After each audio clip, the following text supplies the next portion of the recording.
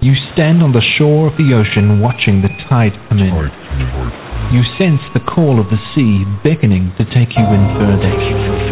You step forward little by little, not knowing what to expect, but expecting more.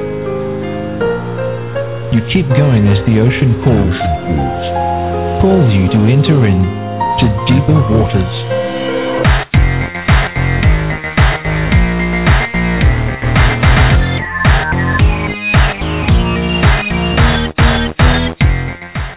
Hello everyone, welcome once again to the Deeper Waters podcast. I am Nick Peters, your host, here to bring you the very best in scholarship and apologetics. If you notice the blog hasn't been active this week, including announcements about who's coming on, it's because I've had an upper respiratory infection all this week. Felt pretty miserable until, yesterday. You could still hear some of that in my voice and such today, so my apologies for that. Kind of hard to avoid. But I do have a great show.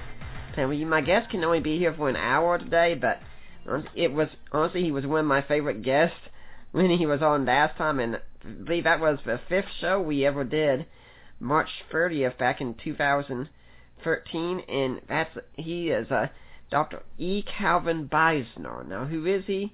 Dr. Beisner is founder and national spokesman of the Cornwall Alliance for the Stewardship of Creation, a network of evangelical scholars working to promote biblical earth stewardship, economic development for the poor, and the proclamation and defense of the gospel of Jesus Christ.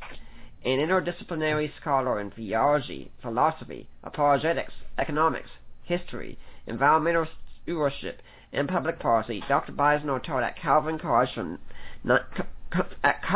College from 1992 to 2000, and Knox Theological Seminary from 2000 to 2008. He has lectured on the science, economics, and ethics of environment and climate policy at universities and conferences around the world, and testified as an expert witness on the ethics of climate policy before committees of the U.S. Senate and House of Representatives. In 2014, the Heritage Foundation honored him with the Outstanding Spokesman for Faith, Science, and Stewardship Award at the 9th International Conference on Climate Change. He has written a dozen books, contributed to over 30 others, and published over 1,000 articles. Well, Dr. Beisner, it certainly seems like you just haven't been active enough lately, you know? No, I suppose not. Actually, my schedule has had me on the road for probably about half of the first 5 months of this year, traveling all over speaking. It's been a very exciting time for us. Well, welcome back to the Deeper Waters podcast. If my audience might not know too much about who you are, they know who you are academically, but tell us about who you are personally. How did you get to be a Christian? How did you get to be doing what you're doing today? Well, it's a great question. It really is all by the grace of God. I was not born into a Christian family. My parents I would describe as God-fearing Gentiles, so to speak. They knew that God was real. They knew that they were accountable to Him, and they sought to live with integrity, but they really didn't know the gospel.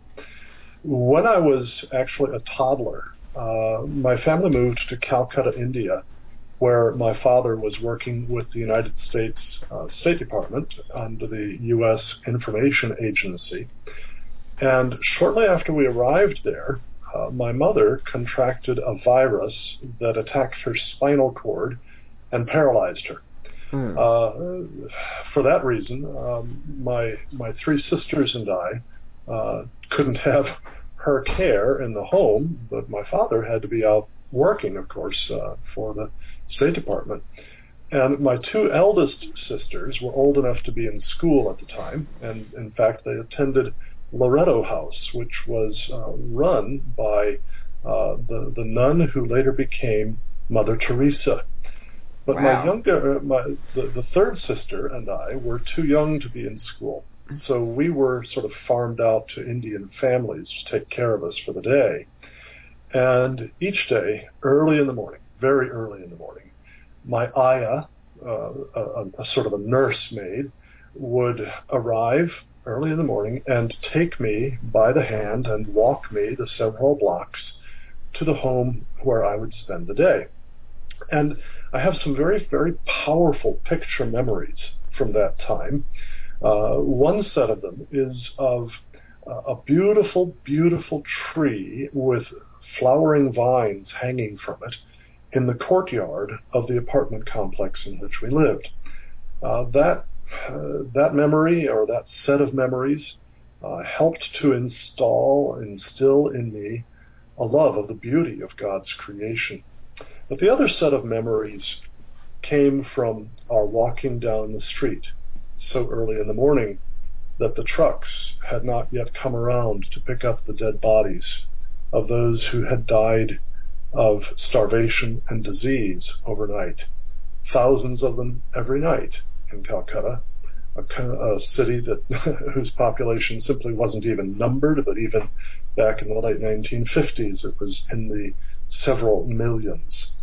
And that gave me picture memories that are impossible to dispense with, that gave me a horror of poverty and a desire to see it overcome.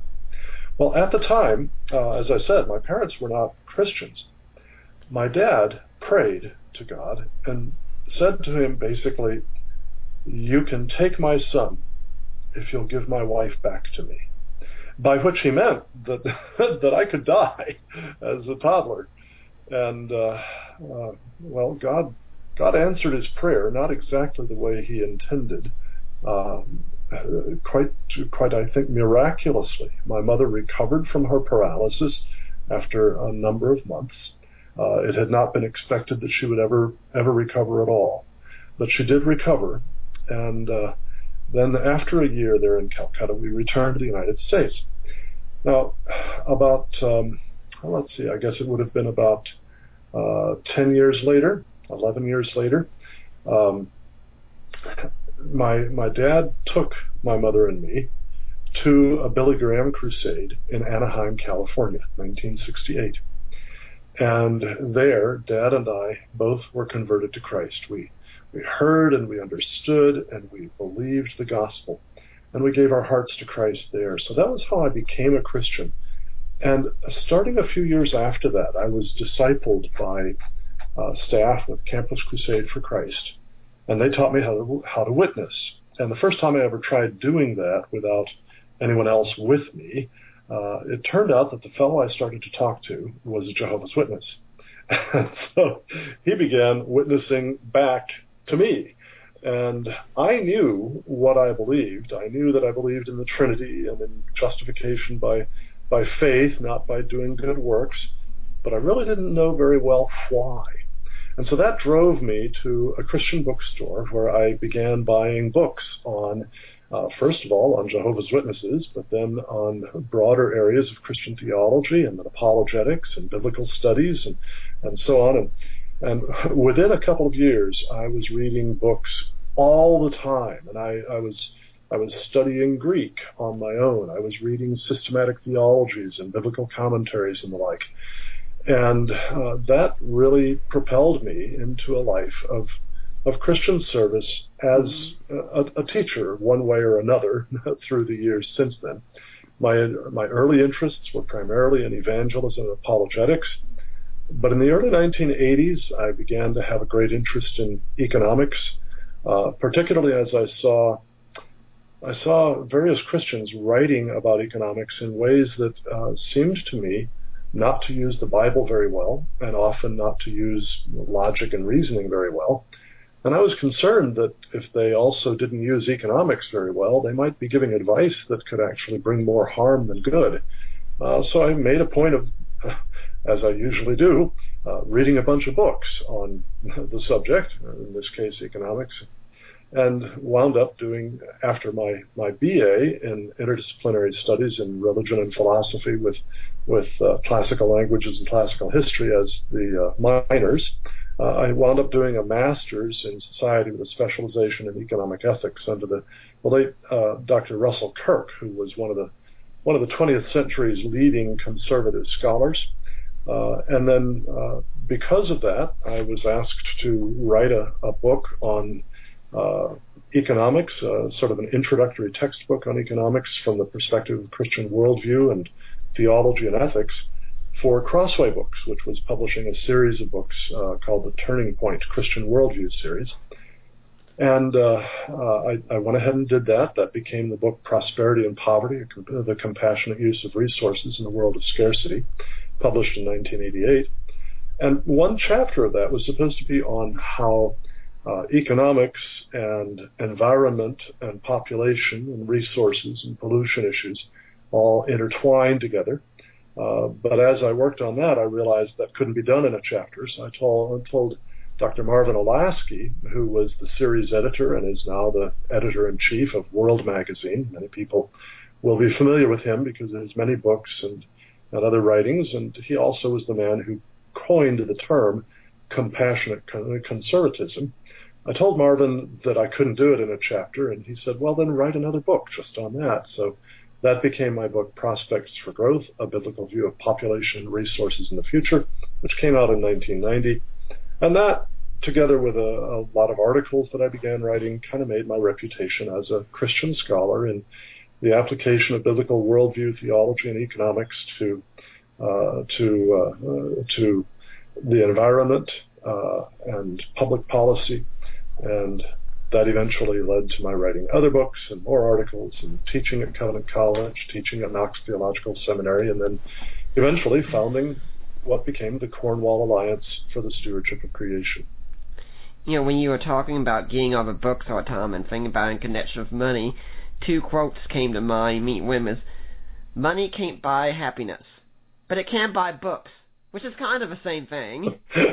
Yes, indeed. And then I used to work at Christian Research Institute, and Hank Hanegraaff's assistant said that he saw a book bag with a quote from Erasmus, and he said, I thought about getting this for you because it matches you so well, and I'm sure you already know the quote, which I do. Is that when I have money, I buy books, and if I have anything left over, I buy food and clothes. Yes, right. Yeah.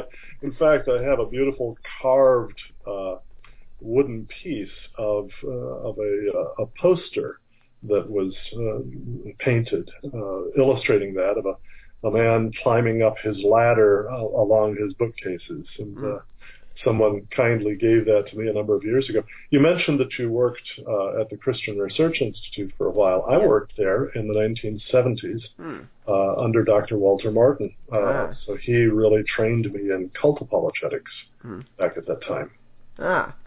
Excellent. Well, since we're talking about apologetics, a lot of people could be hearing this and thinking, okay, you're in an apologetics show, you're talking about economics. What does how you spend your money have to do with apologetics?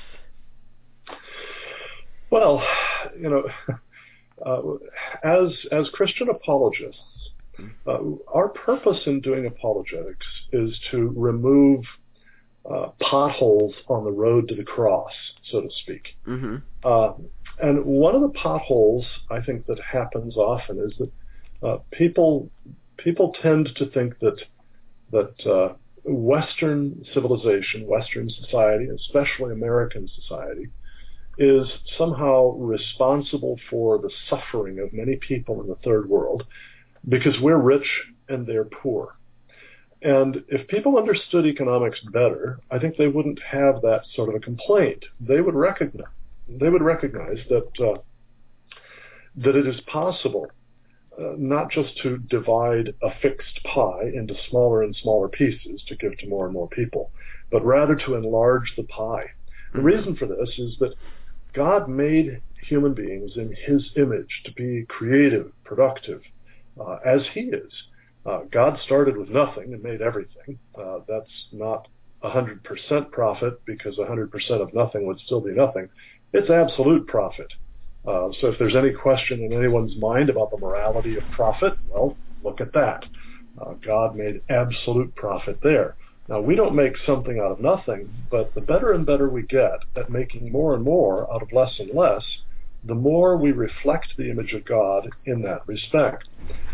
Economics is a discipline, an intellectual discipline, that helps us to figure out how we can expand the pie, so to speak, how we can make more and more out of less and less, so that more and more people rise out of poverty. You know, for the whole history of the human race, until the beginning of the Industrial Revolution. Life was, as Thomas Hobbes put it, solitary, poor, nasty, brutish, and short for pretty much everybody. Average life expectancy at birth was about 27 or 28 years. Pretty much half of all children born died by age 5. And that was the case not only for the so-called poor, and they were indeed very, very poor, but even for the so-called rich of that day. And by the way, most people in the developed world today are rich beyond the dreams of avarice for even kings and queens of most of history. They never had running water, indoor plumbing, antibiotics, electricity, ice in the summer, heat in the winter, any of those things. We are incredibly blessed. But even for the so-called rich of that period, death came pretty early for most, and certainly infant and child mortality was a great problem. Queen Anne of England, for instance, who reigned in the early 18th century, had 19 children. None of them survived to adulthood, and yet she at the time was probably the richest person in the world. So we need to recognize that a part of how we as Christians can remove roadblocks on the way to the cross, or potholes on the road to the cross, as I often put it, is by removing one of the complaints against the West, which is that Christianity somehow or other pushed it toward getting wealthy at the expense of the developing world, or the not so wealthy world. That isn't the case, and if we understand economics properly, we can do that. Now, another part is simply that as we get to understand economics better and better, we can support those policies that result in economic development in poorer parts of the world. And our love for people is expressed most of all, especially by communicating the gospel to them, that Christ died for our sins according to the Scriptures, that he was buried, that he rose again from the dead according to the Scriptures. This is Paul's summary of it in 1 Corinthians 15. But also, we show them our love by helping them to thrive as human beings in terms of their life, their health, their liberty, their property, and so on. All these things we should want to promote as we seek to love our neighbors as ourselves. Now, your system that you defend in Prosperity and Poverty is a capitalist system. What exactly do we mean when we speak about capitalism? Well, essentially, I wrap it up this way. By the way, we should remember that the term capitalism was coined as a criticism of the system by Karl Marx. It was not coined by any of the advocates of this idea. Kind of like the Big Bang Theory. Right, yeah. Karl Marx coined that term, and it was basically a pejorative term. The idea behind what has since come more widely to be expressed as capitalism is that private property rights, entrepreneurship, free trade within the bounds of God's moral law, so that free trade doesn't mean you can have a business called Murder Incorporated. We have to respect other people's rights in how we use our property and how we trade our property with others. But private property rights, free trade, entrepreneurship, limited government, the rule of law, things of this sort are very important to freeing people to be as productive as they can be. One of the insights of free market economics, which is my preferred term for it, or another term is classical liberalism, one of the insights of that was actually brought up by Adam Smith, who's most widely known as the founder of modern economics, but he was not an economist. He was a professor of moral philosophy at the University of Glasgow in Scotland back in the late 18th century. Smith was, as a professor of moral philosophy, responsible for giving lectures on ethics. And he wrote a fascinating book, a wonderful book, called The Theory of Moral Sentiments that came out in 1759. Mm-hmm. And I still recommend it highly as one of the best books on ethics ever done. But in one small part of that, he set forth the idea that if you left people free to pursue their own interests within the limits of God's moral law, that is, if you didn't try to coordinate their activities in order to serve the common good, the public good, but allowed them to serve their own interests, again, repeat this, it's very important, within the boundaries of God's moral law, they would actually serve each other and the general public better than if you tried to coordinate their activities intentionally. Mm-hmm. Now, that idea was absolutely revolutionary for that day. Many people criticized Smith quite roundly. And so years later, in 1776, he published what was in essence his empirical defense of that notion, the book titled An Inquiry into the Nature and Causes of the Wealth of Nations. Most people just know it by the title, The Wealth of Nations, but it's interesting that he titled it as he did. It's an inquiry. That implies that the nature and causes of the wealth of nations are not obvious. They need careful consideration.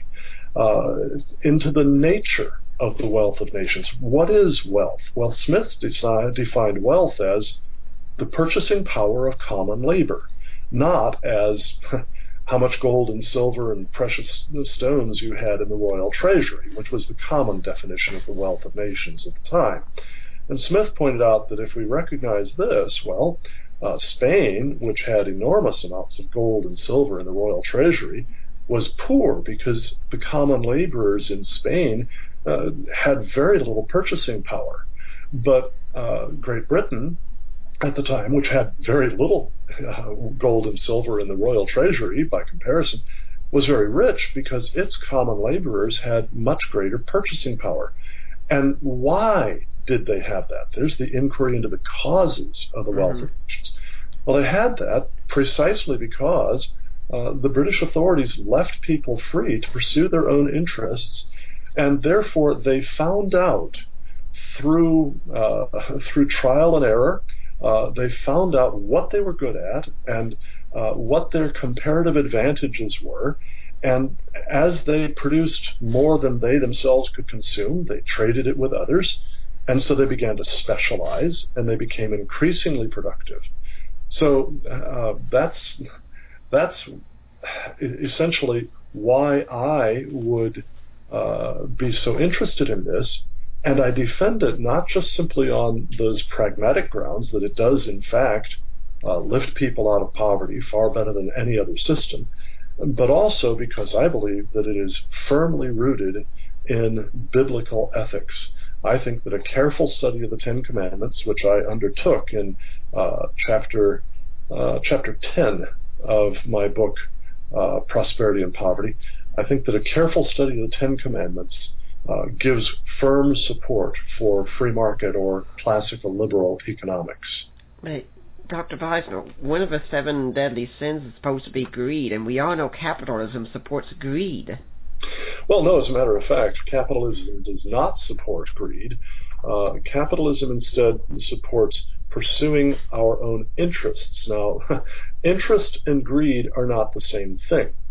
If I have a great desire to support missionary work in some country in sub-Saharan Africa, then it is, according to the understanding of classical liberal economics, that support is my interest, and I can pursue it. Similarly, if I have a desire for a Lamborghini automobile, well, that's my interest, and I can pursue that. Now, the former is obviously very selfless and altruistic. The latter may be very much a matter of greed. Capitalism, or free market economics, doesn't determine which of those motivations might drive you to do your productive activities. What it is interested in is figuring out what is it that's most likely to drive you to serve other people. And if I want to be able to have lots of money to give to the missionary work, well, I have to earn that money somehow. And the way for me to earn it is to serve other people in a manner that they're willing to pay me for. If I want the Lamborghini, also, I can only get that Lamborghini. I can only serve my greed if I serve other people by providing for them what they want and are willing freely to pay me for. Now, that doesn't justify the greed, but the amazing thing about capitalism is that it harnesses that greed to the service of others. It says, I'm not allowed to get richer except by serving others. Mm-hmm. Now, you said this is part of a biblical worldview, but don't we have grounds against this? I mean, if you go to Acts 2 and you read about the early church, they were giving to whenever they each came together, they act like nothing was their own, they shared everything. I mean, that sounds more like communism than capitalism. Well, and some people have actually tried to argue that passage does require communism. Jose Miranda, a liberation theologian of the 1960s and 1970s, wrote quite simply that that passage made it clear that if you were going to be a Christian, you had to be a communist. Certain radical Anabaptists of the Reformation period read that passage that way as well, and so they sought to abolish private property wherever they were able to gain control politically. For instance, in the city of Münster in Germany, they sought to abolish private property, and by the way, also to abolish private spousal relations, so to speak. That led to significant problems. I can imagine. Karl Marx actually derived his understanding of communism from, indirectly, but from the radical Anabaptists of the Reformation period. Well, what's wrong with that reading of Acts chapter 2 and the similar passage in Acts chapter 4? Well, the first one is that it neglects the fact that it still describes the property that people use as theirs. People sold their fields and so on, and then divided the proceeds for the sake of those who were in need among them. Now, another thing that it neglects is that the selling was not immediate and complete. It was instead incremental over a period of time. As they saw people having needs, they were selling. The Greek tense of the verb there is what's called imperfect, and in Greek that indicates an action that begins and continues over time, rather than one that is completed all in one fell swoop, so to speak. Which means that I might have a field, and I become aware that some fellow Christian is in great need. So I might sell, say, 10% of my field and give that money to the leaders of the church to distribute to the needy Christians in the congregation. Well, the 90% of the field still remains mine. But later on, I see another need, and I sell another 5%. But the remaining 85% is still mine. Now, so this doesn't mean that they instantly got rid of all their property. Another thing that it neglects, that this idea that this passage supports communism, is that the passage does not say that everyone considered whatever belonged to others to belong to himself, right? Mm-hmm. It says instead, no one considered what belonged to him to be his own. That is, it was the attitude of the owner of property that he owned that property in order to serve others. It was not the attitude of the non-owner of property that the owner of the property owed him that property. In other words, it was a selfless giving attitude rather than a selfish taking attitude. And finally, too, it was voluntary. Nothing forced them to do that. In fact, in Acts chapter 4, where we have that passage, where a very similar passage, the one in Acts chapter 2, well, that is followed up immediately at the start of Acts chapter 5 by the story of Ananias and Sapphira. Right. And they sold a field, and they brought, or Ananias brought, part of the price of the field to the disciples, the apostles, but he declared that it was the whole price of the field. So he lied, in other words. And Peter then said to him, Ananias, why did you lie to the Holy Spirit?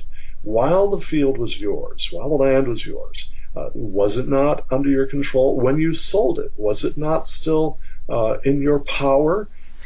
You have not lied to men, but to God. And then Ananias fell dead. Sapphira later came in, and she repeated the same story, and she too fell dead.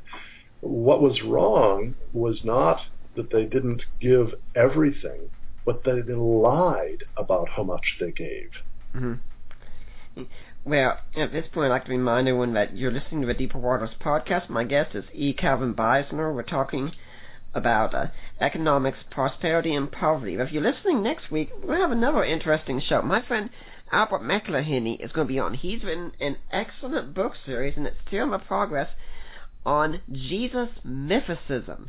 That's right, those crazy people you meet on the internet who claim Jesus never existed, and this is one of the best series on them, and he's going to be here next week talking about it. So I hope you'll be there for that. And I'd like to remind you all that Deeper Waters is listener supported. If you want to support us, what do? Go to deeperwaters.ddns.net.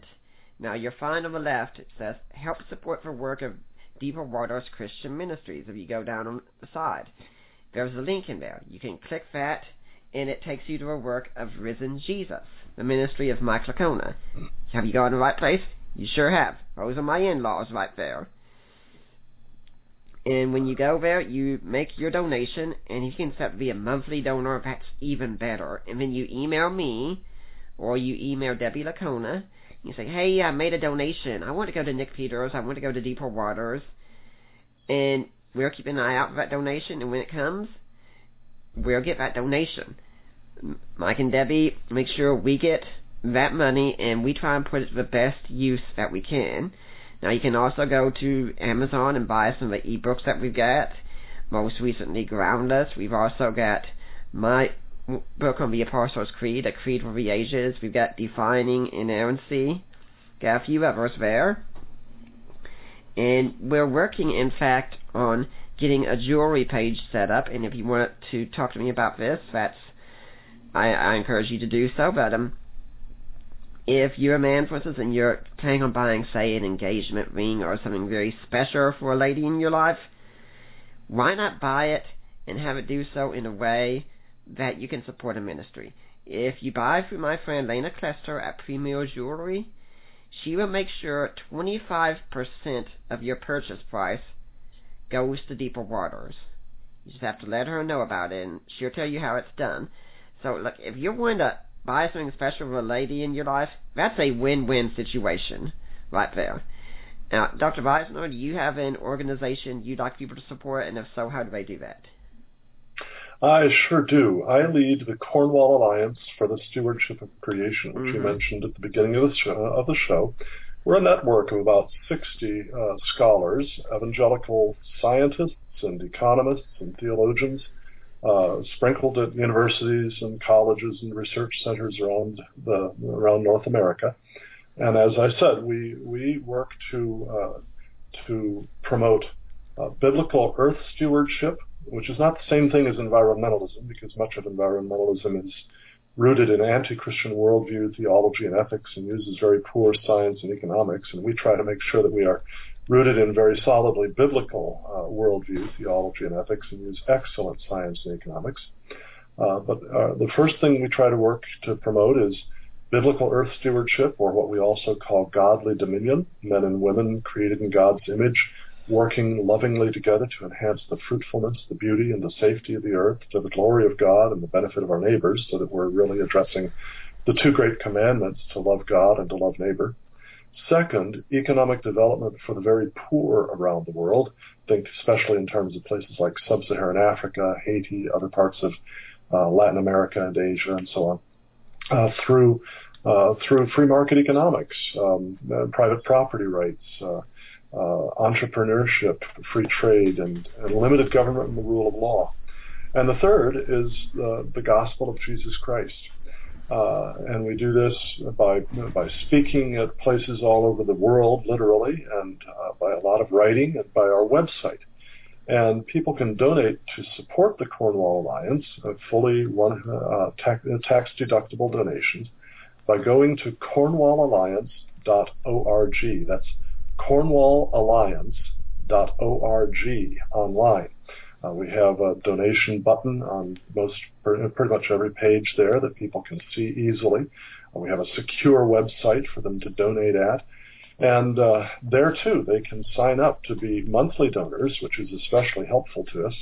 And as monthly donors, they will automatically receive each month, as their automatic donation comes in, a product that we're offering as our thanks to those who donate any amount and request it. We give books, we give DVDs, we give other sorts of products, always educational products, always very fine quality materials. So again, cornwallalliance.org, and I hope to hear from some of your listeners there. Dr. Bosno, your book, Prosperity and Poverty, has the title underneath of The Compassionate Use of Resources in a World of Scarcity. So after making a call like this, people could look and say, look, this is a world of scarcity. I'm trying to take care of my own family and my own support, and money just is very tight. Why should I give to a ministry like the Cornwall Alliance, or why should I give to a fledgling starting ministry like Deeper Waters, or to any other ministry of that sort? I mean, I give to my own church scene. Isn't that enough? What is so important about giving, and how can I help the economy? Well, first of all, I would say that the priority in our giving should always be to the church congregation of which we are a part. Right. I think that should come number one. But then there are all sorts of different ways that we can support the work of the kingdom of Jesus Christ around the world, and there are various different ministries that we can do that through. I wouldn't assume that anybody would be giving only to the Cornwall Alliance. I would hope that people would give to many different ministries. Mm-hmm. And why should we do that? Well, the Lord calls us to be generous, to mimic himself. Jesus, who was rich, became poor that we through him might be made rich, Paul said in 2 Corinthians chapter 8. Now, of course, he was writing spiritually there in terms of Christ having come down from heaven, but he used that to illustrate and to motivate the Corinthians to give financially to help those in need in Jerusalem. The people in Jerusalem had sent missionaries to bring the gospel to the unbelievers in Corinth, and then those unbelievers had come to know Christ and have their sins forgiven and be reconciled to God. And Paul said, now you need to do the same back. That is, you benefit them. They gave to you out of the riches of their spiritual possession. You give to them out of the riches of your material possession. So now, of course, too, Paul also wrote that this was to be voluntary, and that his intent was not that anyone should lack because of his giving, but rather that all might have what was needed. Mm-hmm. So, I wouldn't be wanting to make anybody feel guilty for not giving more than he's able. I'd leave it all up to each one. Paul says, let it be done cheerfully and voluntarily. And each of us has to answer for his own conscience before the Lord. And when we give to apologetics ministry, things like yours, we're also saying the ideas that are being promoted are ones we want to support and to encourage. Right?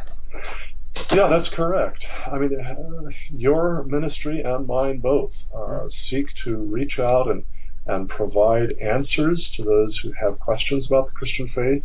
We provide rebuttals to objections to the Christian faith. And we also, frankly, with the Cornwall Alliance, we're working especially to protect the poor around the world from the very negative consequences of a great deal of environmental policy. I mentioned earlier that most of the environmental movement uses pretty poor science and economics. And a result of that is a lot of its policy is very harmful to the world's poor. Let me give you an illustration of that, if I may. The call to fight to reduce man-made global warming calls for us to greatly reduce our use of coal, oil, and natural gas. These are what are often called fossil fuels, on the grounds that when we use those, we add more carbon dioxide to the atmosphere, and that carbon dioxide traps some heat in the atmosphere, so it raises the temperature of the Earth, and that could be dangerous. Well, in theory, perhaps, but the key question is how much? And increasing scientific research is showing that the warming effect of that added CO2 is very, very slight, certainly not dangerous. But there are those who, for a variety of different reasons, still want to impose these policies. The problem with the policies is that abundant, affordable, reliable energy is absolutely indispensable to lift and to keep any society out of poverty. But fossil fuels are the most abundant, affordable, reliable source of energy in our world today, along with nuclear. And right now, fossil fuels provide about 86% of all energy used in the world. And by the way, that's not a made-up statistic. That's a statistic that you'll get from the International Energy Agency and others. 86%. To force us to reduce CO2 emissions by reducing our use of fossil fuels is to force people to turn from those abundant, affordable, reliable fuels to diffuse, expensive, unreliable fuels like wind and solar and biofuels.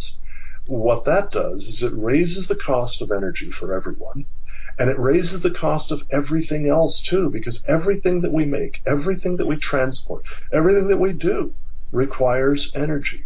And it's always the poor who get hurt the worst by this. In the United States, for instance, the average American household spends about 9% of its post-tax income on energy. The average poor household in the United States spends about 19% of its income on energy. So if you raise the cost of energy, you're hurting that poor family more than you're hurting other people. Yeah. In the developing world, the average sub-Saharan African woman spends about 6 to 8 hours a day gathering wood and dung to use as her primary cooking and heating fuels. Those create smoke that kills about 4 million people a year and sickens hundreds of millions with debilitating upper respiratory diseases, much worse than what you've just been suffering through.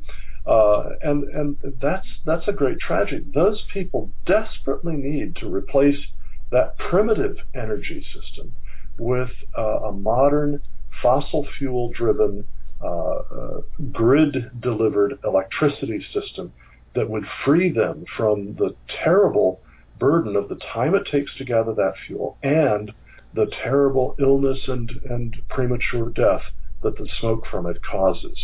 So we seek, through the Cornwall Alliance, to protect the poor by explaining the dangers of these policies and showing that good science does not support the notion of dangerous man-made global warming. Now let's talk about some of these economic policies, how they affect us on a day-to-day basis. Using an example, there are a lot of fast food workers out there right now. You know, they're trying to get by, they're trying to support their families, and their wages just aren't enough. They want a living wage of $15 an hour. Now, shouldn't we be compassionate on these people who are just trying to take care of their families and give them what they want? Well, my goodness, I think it would be much better to have a minimum wage of $100 an hour. I mean, if we're going to do this, why not be really generous? Make it $100 an hour. You know, that'd be wonderful, right? Wrong. Wrong. It would not be wonderful at all, because what it would do would make every person who's not capable of earning $100 an hour no longer capable of having a job.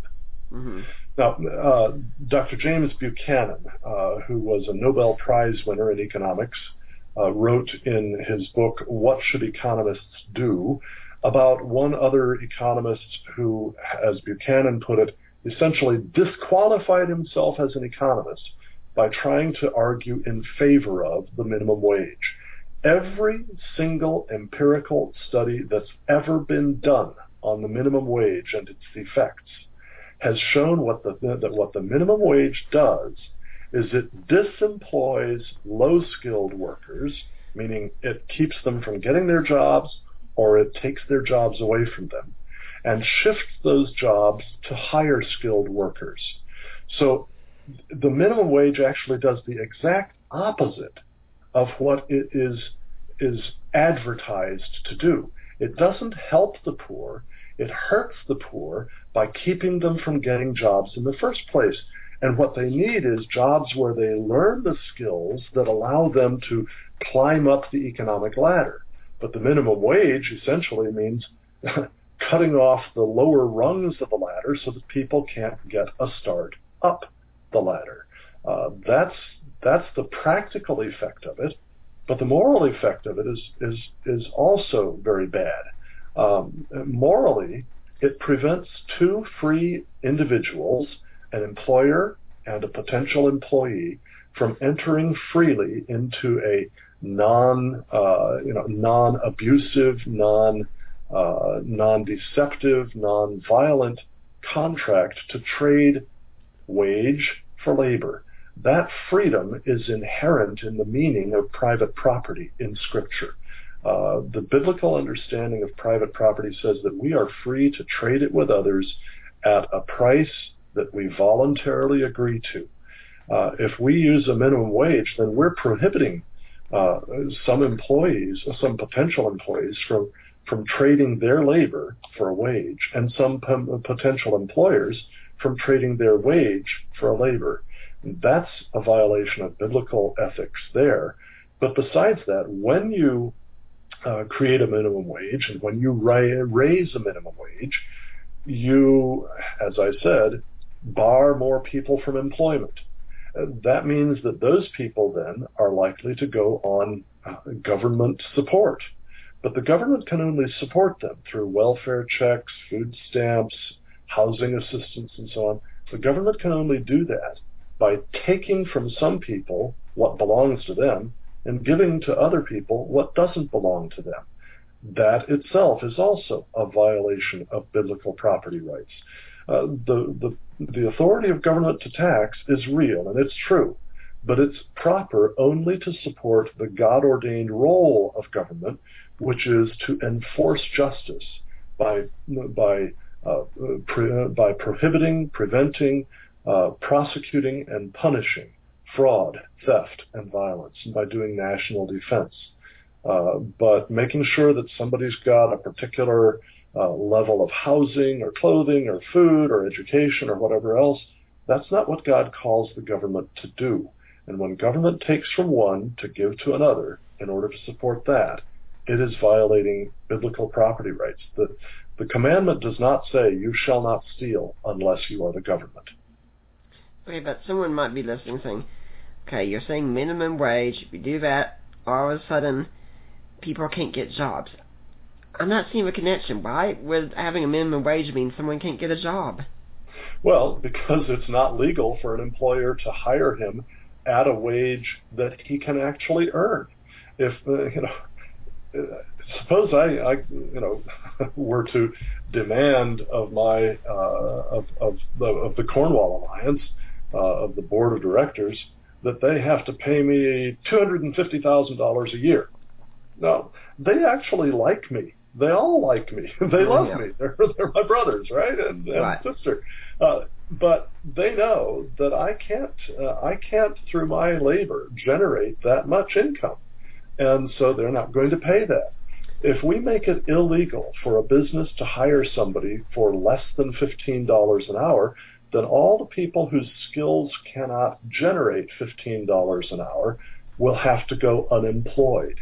Right. That's what has happened every time the minimum wage has been increased, is that people with lower skills get unemployed because of it. Mm. They need instead to have jobs where they learn skills and can begin to climb the ladder. And by the way, the vast majority of people who earn minimum wage, even at the present $7.35 or something like that, I think is the federal minimum wage. The vast majority of people who earn wages that low are not supporting families. Most of them are young people who live in their own parents' home, who do not have dependents, and are earning money to supplement what their parents make for them. A few of them are young people who have moved out but are sharing an apartment with another, and so on. Very, very few people still are unable to earn more than a minimum wage who are supporting families. And frankly, if that's the case, well, either they need to gain more skills, which they might do by study and by learning more on the job, or perhaps they need to go to their families, their extended families, and ask for assistance, or to their churches and ask for assistance. I've said before that one of the biggest mistakes the church has made in the past is letting the government take over the role of charity for them. Yes, and I argue that extensively in my book, Prosperity and Poverty. After having done 3 chapters on the economic role of the state, where I outline biblically what the limits are to that, I then have 3 chapters on the nature and the causes and solutions to poverty. And the real solutions lie with individuals taking care of themselves and their families, families taking care of their own, and churches taking care first and foremost of their own and then also of those in their communities. When this is done in a proper way, it is extremely effective. Mm-hmm. Sadly, however, government agencies, starting in the early 20th century, but increasingly from the 1950s and 60s forward, government agencies have actually intentionally sought to crowd private, voluntary, philanthropic organizations out from the task of caring for the poor. And the result has been enormous corruption, enormous inefficiency, and actually trapping many people in poverty by having government programs that give people an incentive to continue the behavior that leads to and perpetuates poverty, rather than giving them an incentive to climb out of poverty. Mm-hmm. And really, a lot of people could say, well, this is such a huge, daunting task, and I say, yeah, but the church can do it. And we're the Church of Christ. We're supposed to lead war. We're not supposed to be one to say, hey, we're going to go out and give the gospel, and oh, we need the help of the government to do that too. Right. And, frankly, a lot of people, I think, have a serious misunderstanding of what poverty is and of what God intends us to do about it in terms of our obligations, our moral desire to love others. The Bible defines poverty as actual destitution. You're poor if you have basically nothing and you're in danger of starving if somebody doesn't help. Okay? In the United States, we define poverty as having income below a certain level that is established by the federal government. And frankly, America's so-called poor have greater purchasing power than average citizens of Western Europe. They tend to have larger homes, more and better cars, refrigerators, ovens, microwaves, televisions, everything else. All sorts of different things. America's so-called poor live above the level of average people in most of Western Europe, which is supposedly a rich part of the world. No, real poverty is destitution. And the Apostle Paul says that he had learned to be content in whatever state he was, to abound and to suffer want. He said, if we have food and covering, we have learned therewith to be content. And that's the real measure. Do I have the food and the covering, clothing and shelter, necessary to protect me from the natural elements? If I have those, I'm not poor. If I don't have those, okay, then I'm poor. Well, what that means is that the level we aim to lift people up to in ministering to the poor is not a standard of living equivalent to the average person in Western Europe, but rather simply sufficient food and covering to be protected from the elements. And that the churches certainly could do for all of the truly poor in the United States, not the federally defined poor, by the way. Well, Dr. Beisel, it's been great to have you on, even if it's only been a brief time, to talk about economic theory and relational apologetics. And we could talk a whole lot more about these matters, I'm sure. But if people want to find out more, contact you, how do they go about doing that? I'm sure it's probably through Cornwall, right? Yeah, the best place to go is to cornwallalliance.org. That's cornwallalliance.org. We also have a Facebook page, facebook.com/CornwallAlliance, or you can, of course, just look for us, search for us on Facebook, Cornwall Alliance for the Stewardship of Creation. And I myself maintain a pretty active Facebook page, E. Calvin Beisner. They're on Facebook. So those are all ways that people can be in touch, and particularly that they can learn from our ministry. We have a free email newsletter that goes out several times a week that is educational, and we try to post several new things every day on our Facebook page. So there are all sorts of ways that people can learn, and our website is just loaded with outstanding articles and studies that people can use. And we offer a series of videos on DVD called Resisting the Green Dragon, 12 lectures and a half-hour documentary. So it's actually a full Sunday school quarter curriculum in a box, because it has a study guide with it. And we offer other products as well through our online store, cornwallalliance.org. Just click on Shop and you can find those.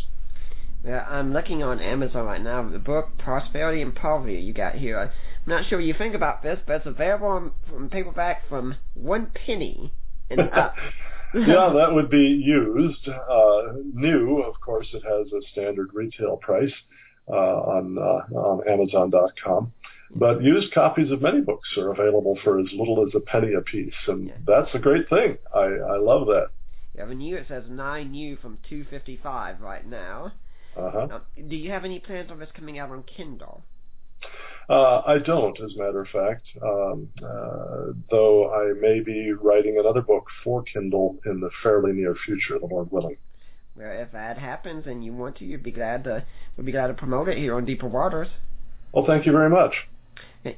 Do you have any final message you'd like to leave with the Deeper Waters audience today? I think it would be twofold. First of all, that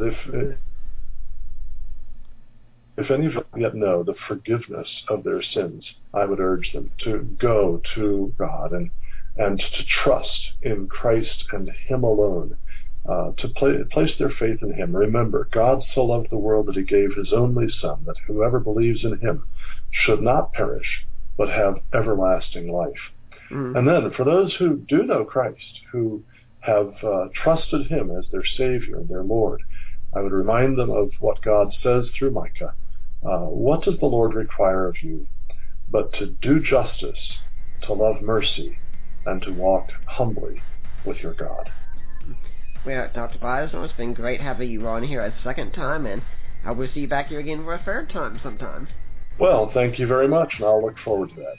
Yeah. For now, I am Nick Peters, and I'd like to remind you, next week we're having Albert McLahenny come on. We're going to be talking about Jesus mythicism, one of my favorite topics to talk about. For now, I'm Nick Peters, and I'm signing off until next week.